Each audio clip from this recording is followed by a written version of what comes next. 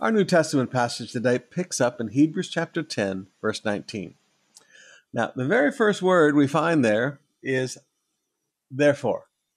All that stuff we read yesterday about Jesus being the real sacrifice, that all those things in the Old Testament were just types and shadows of the good things to come, that Jesus had a body provided for him, and that Jesus, according to the will of the Father, laid down that body as the sacrifice to provide forgiveness and to provide perfection, to provide change in our lives.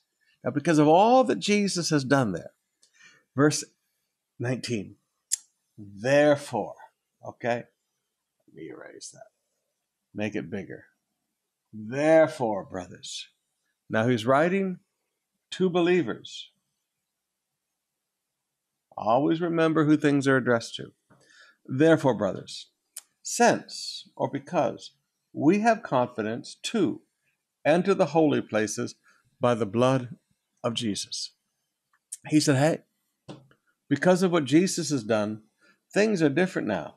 Now we have confidence to enter the holy places by the blood of Jesus. What are these holy places? This is the heavenly. Now, Paul understood they're not going to let anybody into the holy or the holy place or the holy of holies on Temple Mount. But he said, we have confidence to enter the real, the real ones, the real deal. We have confidence to enter the holy places, the real places, the presence of God by the blood of Jesus, by the new and living way that he opened for us through the curtain, that is through his flesh. All right, so the body of Jesus is the new way, is the living way, and it was the curtain. Now there's one of that types and symbols. That curtain that was a handbreadth thick, that was torn in two at the death of Jesus, opening the way into the heavenly holy of holies. No longer can only the high priest go in there once a year. Now, every believer can come into the presence. Every believer can come into the presence of God. Did I say every believer can come into the presence of God?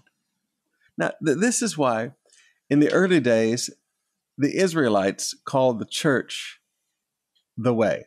We weren't called Christians among the Jewish believers. We were called the way. We were called Christians beginning there in Antioch of Assyria. Christian means Christ-like. But the Jewish believers were called the way because Jesus is the way, the new way, the living way. His body was that curtain that was torn in two. That curtain was the type and symbol of Jesus's body. And it was torn in two. We now can enter into the presence of God through Jesus. Since we have a great high priest over the house of God. Now, the house of God is the family of God.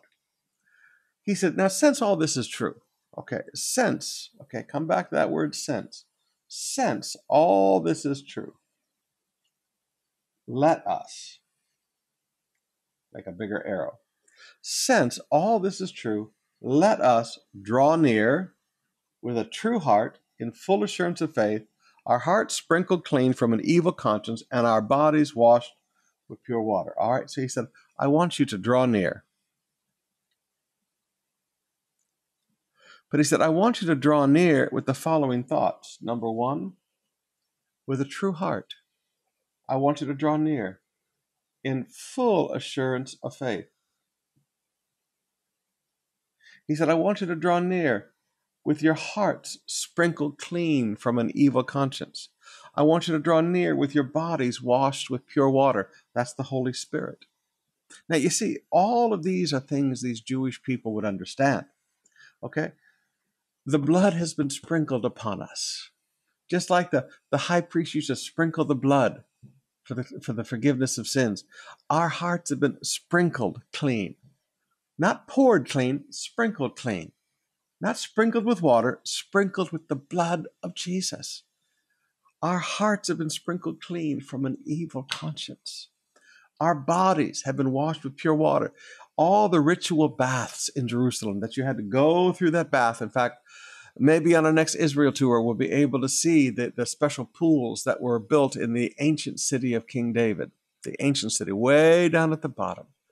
And then they would walk up this road. I just read an article on they found the ancient pools where the pilgrims used to wash, and then they'd walk up this one street all the way to Temple Mount. Bodies washed with pure water. We've been washed in the water of the Holy Spirit. He says, all right, since we've done that, number one, let us draw near. He said, and number two, let us hold fast the confession of our hope without wavering. Why? For he who promises faithful. Now, here's what you got to get a hold of. You can hold fast the confession of hope without wavering, not because you're perfect faith, but because he who promised is faithful. Now, every confession of hope, not just of salvation, but every confession of hope in all the promises of God, the reason we can hold on to them without wavering has nothing to do with, I have great faith. It has to do with who he is, not what I am, who he is. He who promised is faithful. I've often told you that I don't trust in my faith. I trust in a faithful God. Now, please, just get a hold of that. Now, you know I teach the principles of faith and confession. But there are people that have faith in their faith.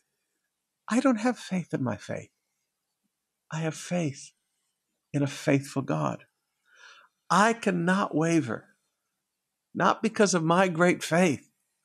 I cannot waver because he who promised is faithful. Oh, beloved, please get a hold of this. You could not waver for healing because he who promised is faithful. You cannot waver for your financial needs to be met because he who promised is faithful.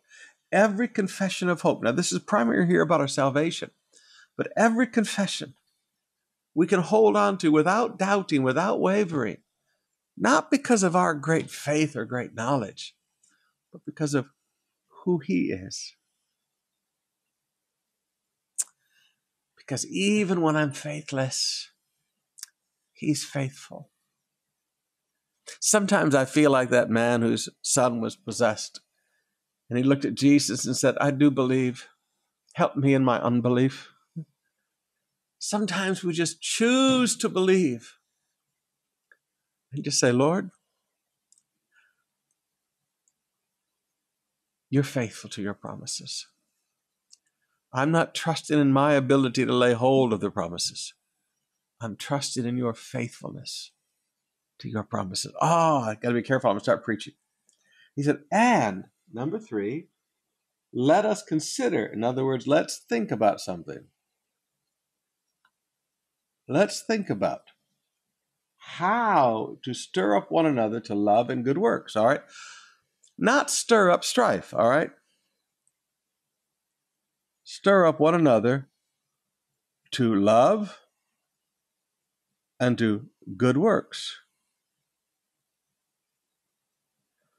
Not strife. You know, there are some people that just want to badmouth everybody and stir up strife everywhere they go. Paul said, that's not what I want you to do. He said, since we have this confidence, okay, since all of what Jesus has done, number one, let us draw near. Number two, let us hold fast the confession of our faith. Number three, let us consider. Let's sit down and think about, how can I encourage those people to love more? How can I encourage these people to do more good works? Oh, so we're not stirring up division and strife. We're stirring up love and good works. But Pastor, you don't know what they did to me. Well, shut up. Okay. I mean, sometimes you just have to tell yourself to shut up. Okay. Folks, please, everybody gets hurt in life. Okay. Now, are you going to walk around and stir up strife and division? Or are you going to sit down and say, now, you know what? How can I stir up people toward love? How can I stir up people to good works? Oh, this is really easy to preach, but really hard to live. All right. We need to sit down and think about this. Do you ever spend time thinking about this? How can I get those people in my Connect group to walk in love more? How can I get those people in my Connect group to do more good works? How can I stir up my family to love more? How can I stir up my family to do more good works? Not strife, not division, but love and good works. Not neglecting to meet together. All right, straight up, everybody, as is the habit of some. Now, how do you get into bad habits? Well, sometimes it's outside of your control. Lockdown. Many of you had tremendous habits. You were in church every week. You loved the house of God. You loved the presence of God. But now, since lockdown, it's really easy to skip church. Well, we're just staying home and watching online. But you're young. What's your problem? You're a young professional. You go out and work every day. You could be in the house of God. Excuse me. Not neglecting to meet together, as is the habit of some. Sometimes bad habits aren't because you made a decision. Sometimes bad habits are because you got locked down. You got forced into a bad habit, and now you have to consciously break out of that bad habit. This weekend, I'm going to preach a sermon called Return to the Flame. And would every one of you get on the phone and get on your text messages and get everybody into church this weekend? Now, if you don't want the bigger crowds, you can come Friday night or Saturday night or 7:30 or 12:30 on Sunday. If you want the larger crowds with 30% capacity, you can be there at 10 or you can be there at 3. But you need to be in church. We've got all these extra services. All these extra services are so that you will not feel unsafe. Now, be safe, be prudent, wear your mask, wear your shield. Yes, yes, yes, yes. But you need to be in church. He said, don't neglect meeting together. It didn't say don't neglect watching together. He said, meet together. That's physical presence. Okay. That's not YouTube. That's not Facebook. That's person. All right. Point made. For if we go on sinning deliberately after receiving the knowledge of the truth, there no longer remains a sacrifice for us. Now, there's a big question mark I have in my Bibles. But the fearful expectation of judgment and the fury of fire that will consume the adversaries. Wow. Now notice, we. So he's talking to believers. There are believers who sin deliberately. They just, I'm going to do it. This is not a Galatians 6 slip up. It's not a little yielding to temptation. It's a conscious, deliberate sin. It says, and go on. So it is continuous and it is deliberate. A continuous, deliberate lifestyle. After receiving a knowledge of the truth, you've gotten born again. Notice he's talking about we. He's including himself in this. He said there no longer remains a sacrifice for sin. So yes, it is possible to lose, and I don't like that word lose. You don't lose your salvation like you lost your car keys. You don't lose your salvation like where'd I leave my cell phone?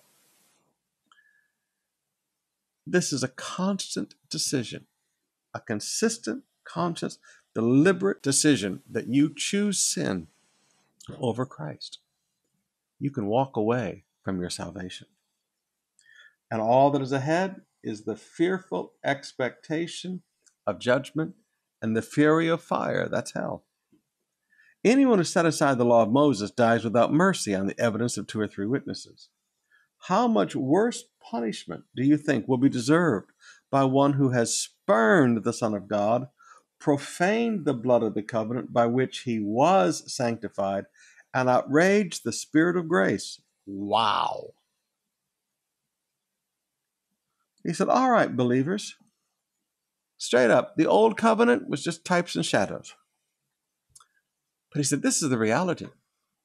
When you have been saved and you've spurned the Son of God, you profaned the blood of the covenant by which you were sanctified. Past tense. This is a Christian. And you've outraged the Spirit of grace. That's one of the names of the Holy Spirit, the Spirit of grace. Grabe talaga. So, I know our Baptist brethren like to teach once saved, always saved, but as you can see here, no, that's just not a true doctrine. That's a false doctrine. Now, beloved, please, this is harder than you think it is, okay? This is not something that just happens, oh, I turned away from God. No, no, no, no. Consistent. Go on, consistent. Sinning deliberate, in full knowledge of what you're doing, after receiving the knowledge of the truth. I mean, this is a consistent, deliberate, knowing what you're doing, stick my finger in the eye of God and I don't want anything to do with you. He said, that's a bad future ahead. For we know him who said, vengeance is mine, I will repay. And again, the Lord will judge his people. It is a fearful thing to fall into the hands of a living God. God's not dead. But the living God isn't just the God of hope. He's a holy God. And vengeance is mine. As we read in Jeremiah, he's the God of recompense. Now again, all of this is harder than you think. It's not a little Galatians 6 slip up. It's not some young person who yielded to temptation and put his hands where they didn't belong. Okay. I understand the truth that a person can turn away from God. But what I'm telling you is it's harder than you think. Okay? But when you spurn the Son of God, you outrage the Spirit of grace. That's a difficult thing. But recall the former days after you were enlightened. You endured a hard struggle with sufferings. There's that persecution. Sometimes being publicly exposed to reproach and affliction, sometimes being partners with those who were so treated. So, all right, you did not avoid persecuted friends. Okay, you stood with them. You stood together. For you had compassion on those in prison, and you joyfully accepted the plundering of your property. Some of these believers had everything they had taken away from them. Now, that doesn't sound like prosperity, but it was persecution. Since you knew that you yourselves had a better possession and an abiding one. Wow. This life to come. In the life to come, we have better possessions and an abiding one. Sometimes we go through the persecution. Sometimes we go through the loss of all things for the sake of the name. In our nation, we've never really faced this, beloved. And thank God. But right now, there are Christians in China that have their homes demolished. They've had their churches demolished. They've been fired from their job. They're living in poverty today because they chose to follow Jesus. Now, forgive me. They have rewards in heaven that may be greater than any rewards we ever have. They've paid prices that we've never had to pay. We live in such a blessed land. Let's remember to pray for the persecuted. Therefore, do not throw away your confidence, which has great reward. Wow. Don't throw away your confidence. Okay? Don't throw away your confidence. Don't throw away your confidence, which has great reward. Hold on. For you have need of endurance, so that when you have done the will of God, you may receive what is promised. All right, so promises require the will of God and endurance. You want the promises of God, you need to walk in the will of God, and you need some endurance. For we have need of endurance, that when you have done the will of God, you may receive what is promised. For yet a little while, the coming one will come and will not delay. Jesus is coming, the rapture. But my righteous one shall live by faith. And if he shrinks back, my soul will have no pleasure in him. So in the face of persecution, the righteous one shall live by faith. People may take everything you have away.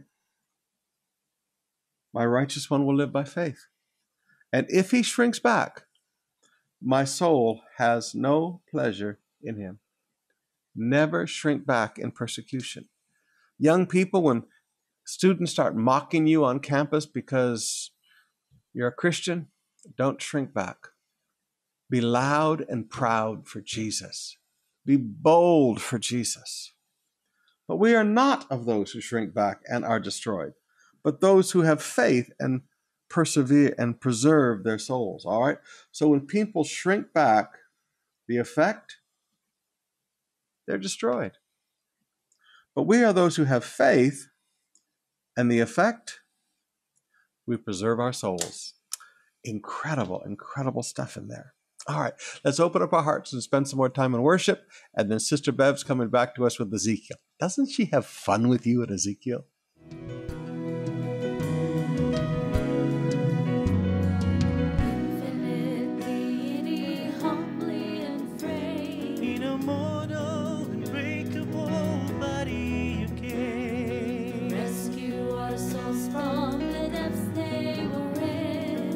Myself in spite of to cover my sin.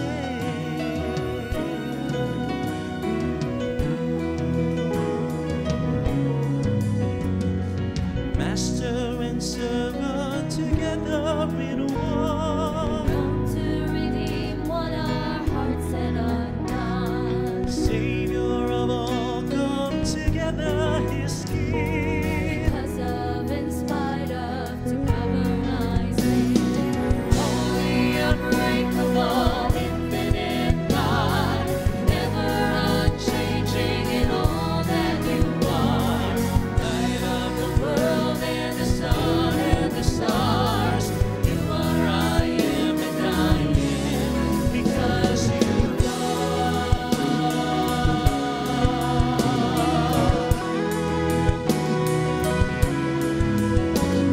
Shepherd and pastor, the wandering sea. Gave up his life so our own we could be. Soldier in battle for souls he might win. Because of, in spite of, To cover my sin. holy, unbreakable, infinite God, never unchanging in all that you are.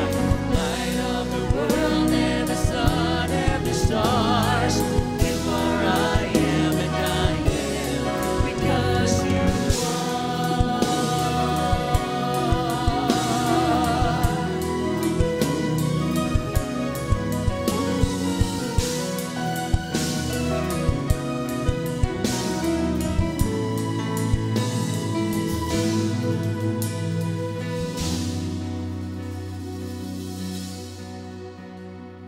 Humbly forsaking his heavenly seat, beaten and bloodied and washing my feet. Open our eyes to what love really means. The blood on my hands is what washes me clean. Holy, unbreakable, infinite God, never unchanging in all that you are. Light of the world and the sun and the stars. You are, I am, and I am, Because you holy, unbreakable, infinite God, never unchanging in all that you are. Light of the world and the sun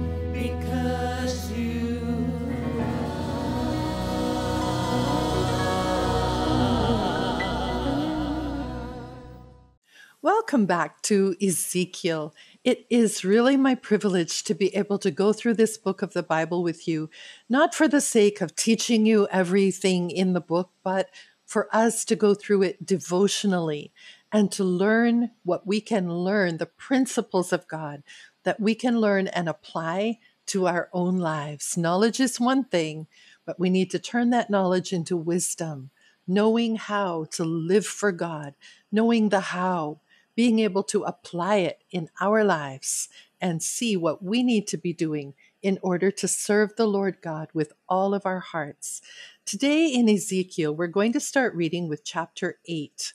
And again, we are going to see the visions of Ezekiel and the heart of God when the people had turned to so much idolatry, pride, and sin in their midst. Chapter 8. In the 6th year, in the 6th month, on the 5th day of the month, as I sat in my house with the elders of Judah sitting beside me, the hand of the Lord God fell upon me there. And I think, wow, the hand of the Lord came upon him in a leaders' meeting. How would you like that if you are a Connect leader, if you are a CS, a Council of Servants member, if you are a leader in the house of God? Imagine if you were having a meeting in your house, and while you were in the meeting, the hand of the Lord came upon you and you started seeing visions from God. Wow. Now that's really something. Then I looked and I saw. That's the NIV. In the ESV, then I looked and behold.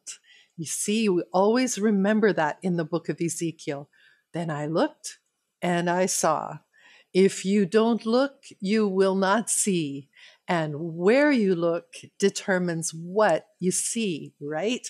We're going to remember that forever and ever, all of our lives.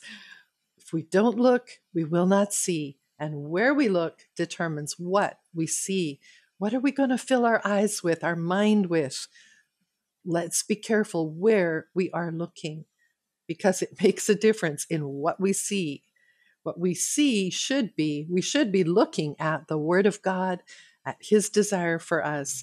Then I looked, and behold, a form that had the appearance of a man. Below what appeared to be his waist was fire, and above his waist was something like the appearance of brightness, like gleaming metal.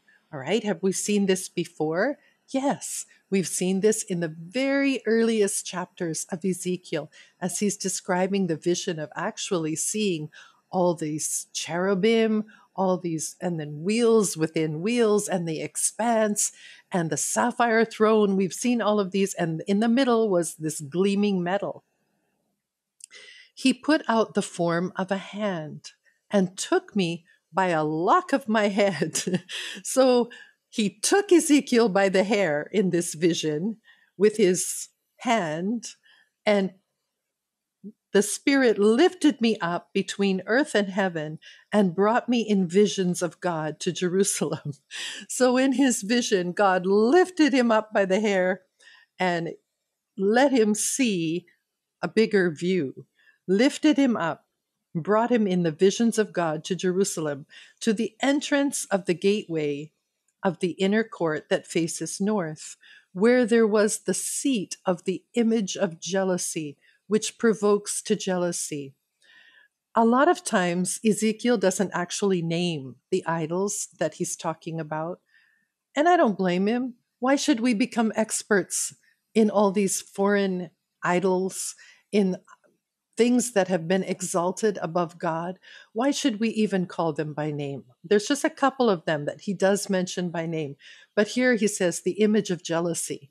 And of course, anything that we have put above God provokes God to jealousy, a holy jealousy. He is a jealous God, he tells us. And behold, the glory of the God of Israel was there, like the vision that I saw in the valley. Then he said to me, Son of man, lift up your eyes now toward the north. So I lifted up my eyes toward the north, and behold, north of the altar gate in the entrance was this image of jealousy. And he said to me, Son of man, do you see what they are doing? the great abominations that the house of Israel are committing here to drive me far from my sanctuary, but you will still see greater abominations. Remember, we said in an earlier chapter that the worst, therefore, of all is that the Lord would withdraw his presence from us. There was a list of therefore they sinned, and they still wouldn't stop. Therefore, the worst therefore is when God says, okay, I'm out of here. And here he says, okay, I'm going to show you. I'm showing you. I'm explaining to you. I'm letting you see.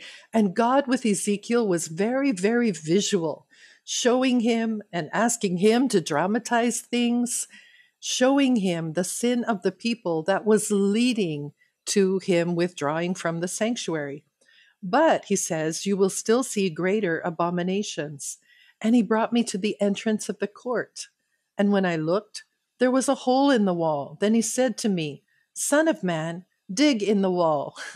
Drama, drama. Ezekiel, do the things that I'm telling you. So I dug in the wall, and behold, there was an entrance. And he said to me, Go in and see the vile abominations that they are committing here.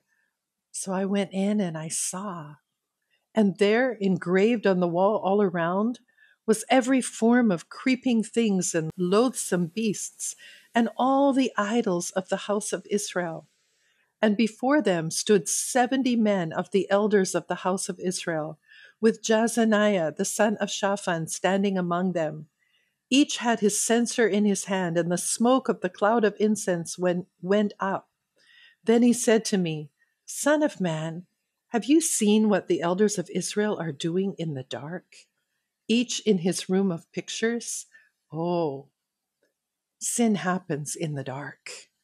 Sin happens when you isolate yourself and you find a secluded place. When you have to do that, when you have to find a secluded place to do what you're doing, you probably shouldn't be doing it. When you have to get away from your family because you just want to drink or you just want to whatever, have a relationship that you know you shouldn't be having, we're not children of the darkness. We are children of the light. We need to live in the light. But these things are being done in the dark. For they say, the Lord does not see us. The Lord has forsaken the land. He also said to me, you will still see greater abominations that they commit.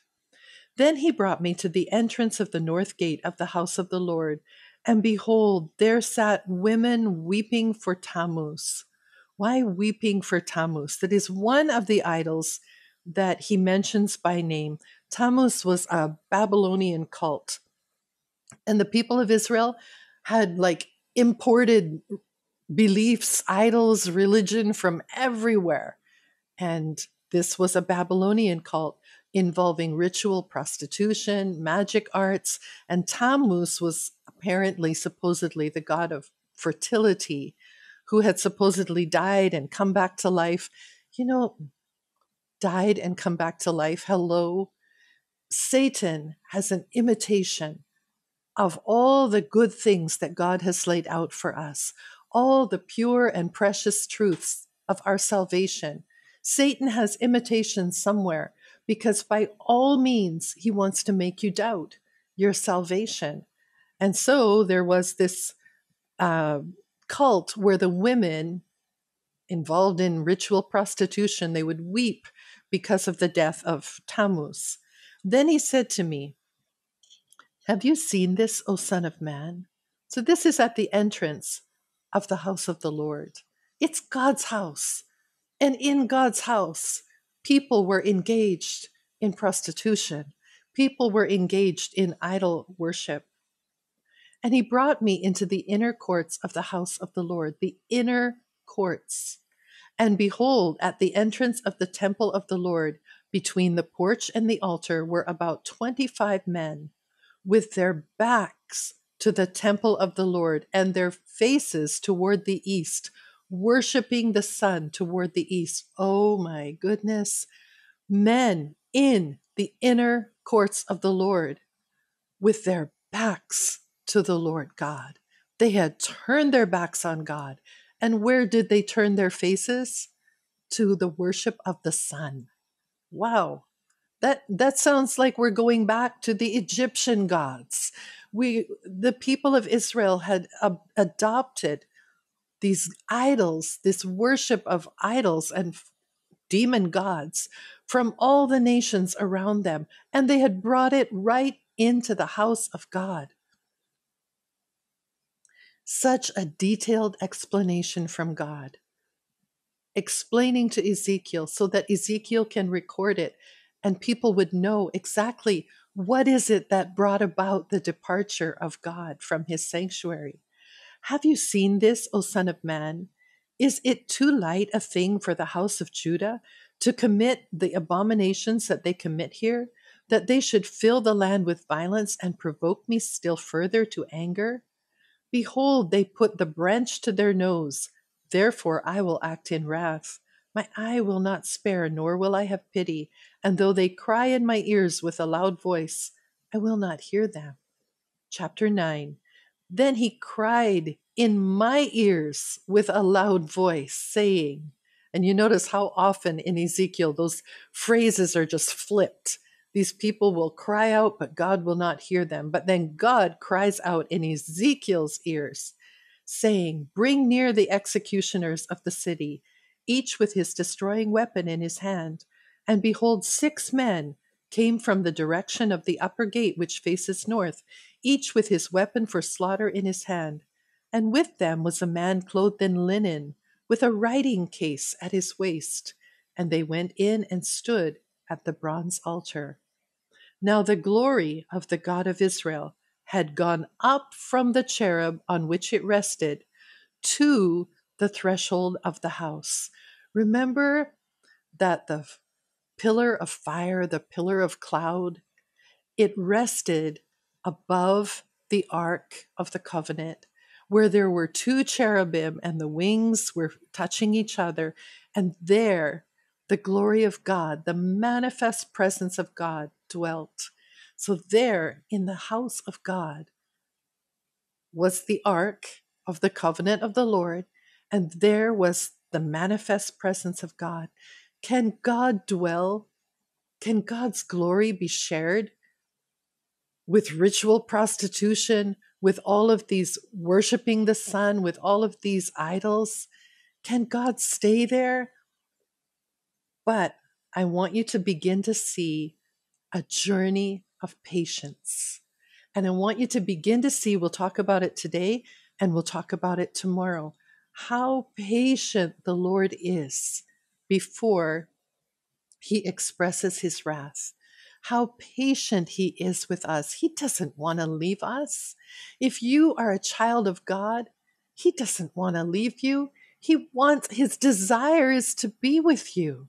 That is why from the very time of the Garden of Eden, he walked with his creation and talked with them in the cool of the evening. And that is why the Son of God came and gave his life for us. He wants to be with us. He doesn't want to withdraw. He doesn't want to go away, but he cannot dwell with evil. And yet he is so patient. So what is this first step? The glory of the God of Israel had gone up from the cherub where it rested. And where did it go? To the threshold of the house, to the doorstep. Just gonna get up and move a little bit, and God's gonna say, all right, I'm getting up now.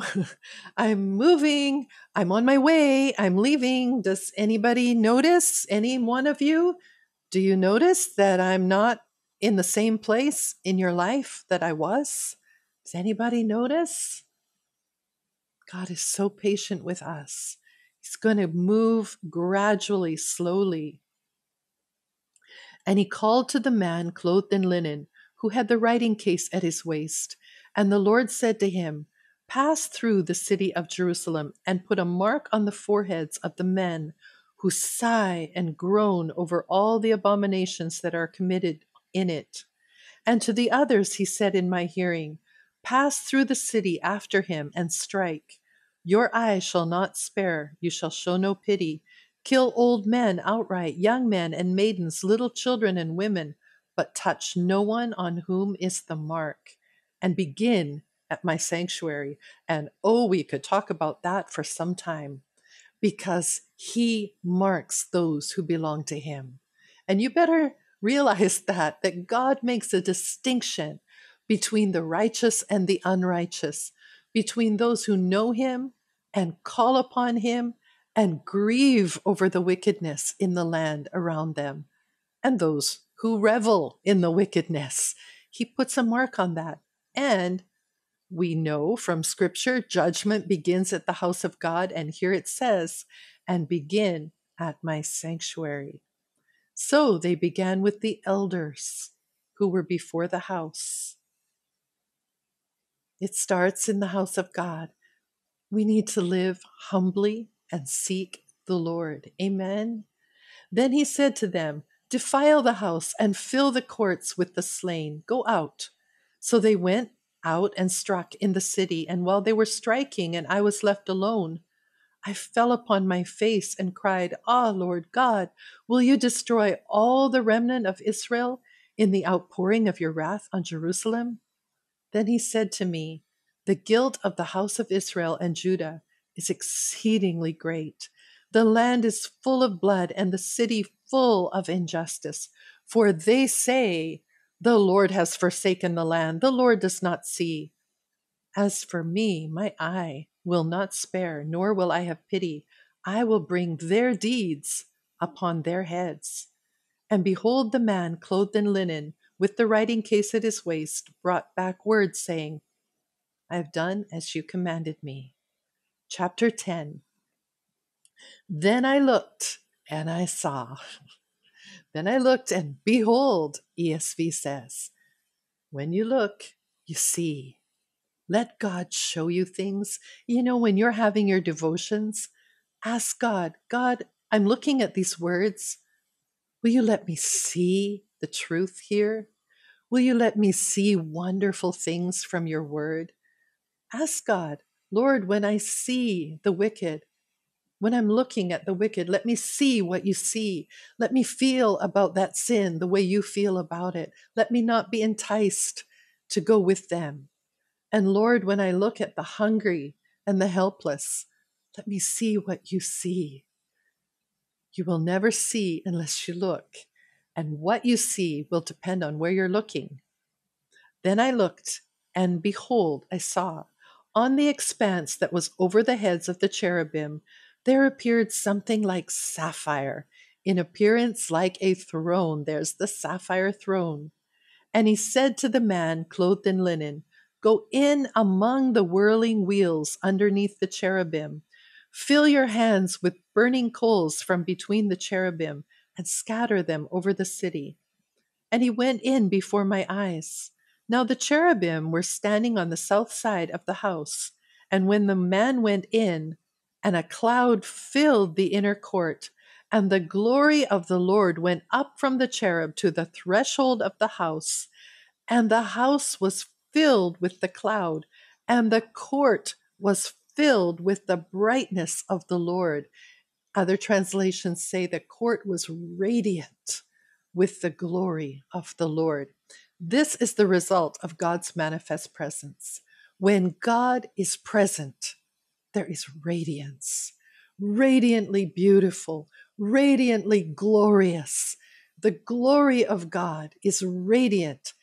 And even though the glory of God had lifted up from the cherubs and moved to the doorway, then the whole courtyard just became radiant with the glory of God. Now, this is something important to remember because we're going to see it again.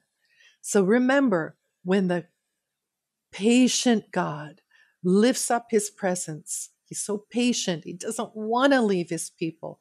But he lifts up his presence from the cherubim. He moves over to the doorway. And when he gets to the doorway, the whole courtyard is radiantly glorious. And it's like God is saying, here I am, people, here I am. Oh, believer in God, here I am. I'm moving. Can't you see the glory of my presence as I get up and move away? Aren't you noticing something different? Aren't you noticing that the glory of God is there? And the sound of the wings of the cherubim was heard as far as the outer court, like the voice of God Almighty when he speaks. And when he commanded the man clothed in linen, take fire from between the whirling wheels, from between the cherubim, he went in and stood beside a wheel. And a cherub stretched out his hand from between the cherubim to the fire that was between the cherubim, and took some of it, and put it in the hands of the man clothed in linen, who took it and went out. The cherubim appeared to have the form of a man, of a human hand under their wings. And I looked, and behold, there were 4 wheels beside the cherubim, one beside each cherub. So cherub is the singular, cherubim, because I am is the pluralizer in Hebrew, cherubim, and beside each cherub. And the appearance of the wheels was like sparkling beryl. Remember, we said these cherub that Ezekiel is describing, they don't look anything like the cute little cherubs that, that supposedly are around at Valentine's shooting their arrows at people. Nothing like that. Much, much, much more glorious and creative and beautiful. And as for their appearance, the 4 had the same likeness, as if a wheel were within a wheel. When they went in any of their 4 directions without turning as they went. But in whatever direction the front wheel faced, the others followed without turning as they went. And their whole body, their rims and their spokes, their wings and the wheels were full of eyes all around, the wheels that the 4 of them had. And as for the wheels, they were called in my hearing the whirling wheels. And each one had 4 faces. The first face was the face of a cherub, the second the face of a human face, the third the face of a lion, and the fourth the face of an eagle. And the cherubim mounted up. These were the living creatures that I saw by the Chebar Canal. And when the cherubim went, the wheels went beside them. And when the cherubim lifted up their wings to mount up from the earth, the wheels did not turn from beside them. When they stood still, these stood still. And when they mounted up, these mounted up with them. For the spirit of the living creatures was in them. Then the glory of the Lord went out from the threshold of the house and stood over the cherubim. And the cherubim lifted up their wings and mounted up from the earth, and before my eyes as they went, with the wheels beside them. This is the journey. God is so patient. He lifted up from the Ark of the Covenant between the cherubs, lifted up his glorious presence, the radiant presence. Just moved to the doorway. Hey, anybody notice? I'm leaving. Hello. And yet they did not seek him. They did not call out, even though the courtyard became radiant with the glory of God. They're not noticing. And gradually now, the glory of God, the presence of God, the manifest presence is lifting up again. It's moving toward the eastern gate of the house of the Lord, gradually moving away. What did God say? Their idolatry, these abominations, these are the things that caused him to drive him from his sanctuary. And yet he is not driven away easily. You cannot just lose God's presence just like that. You lose God's presence slowly because he is patient and he desires the repentance of all men. And he'll do everything to show you, I'm here. I'm here. I want you to know that I am the Lord. And it says, and they stood at the entrance of the east gate of the house of the Lord, and the glory of the God of Israel was over them. These were the living creatures that I saw underneath the God of Israel by the Chebar Canal, and I knew that they were cherubim. Each had 4 faces, each had 4 wings, and underneath their wings the likeness of human hands. And as for the likeness of their faces, they were the same faces whose appearance I had seen at the Chebar Canal. Each one of them went straight forward. Wow, the visions that Ezekiel, the Son of Man, had. Amazing. And where did he start having these visions again this time? When he was having a leaders' meeting, sitting with the leaders in his house, and the hand of God came upon him, and he looked and he saw. Expect things from God. Expect God to show you things from His Word. Expect God to reveal Himself and His will to you. Amen. God is no respecter of persons. Well, that is our Ezekiel reading for today. Thank you so much for joining us for our morning devotions. It would be our great pleasure to see you again tonight at the COP online evening service at 7 p.m. God bless.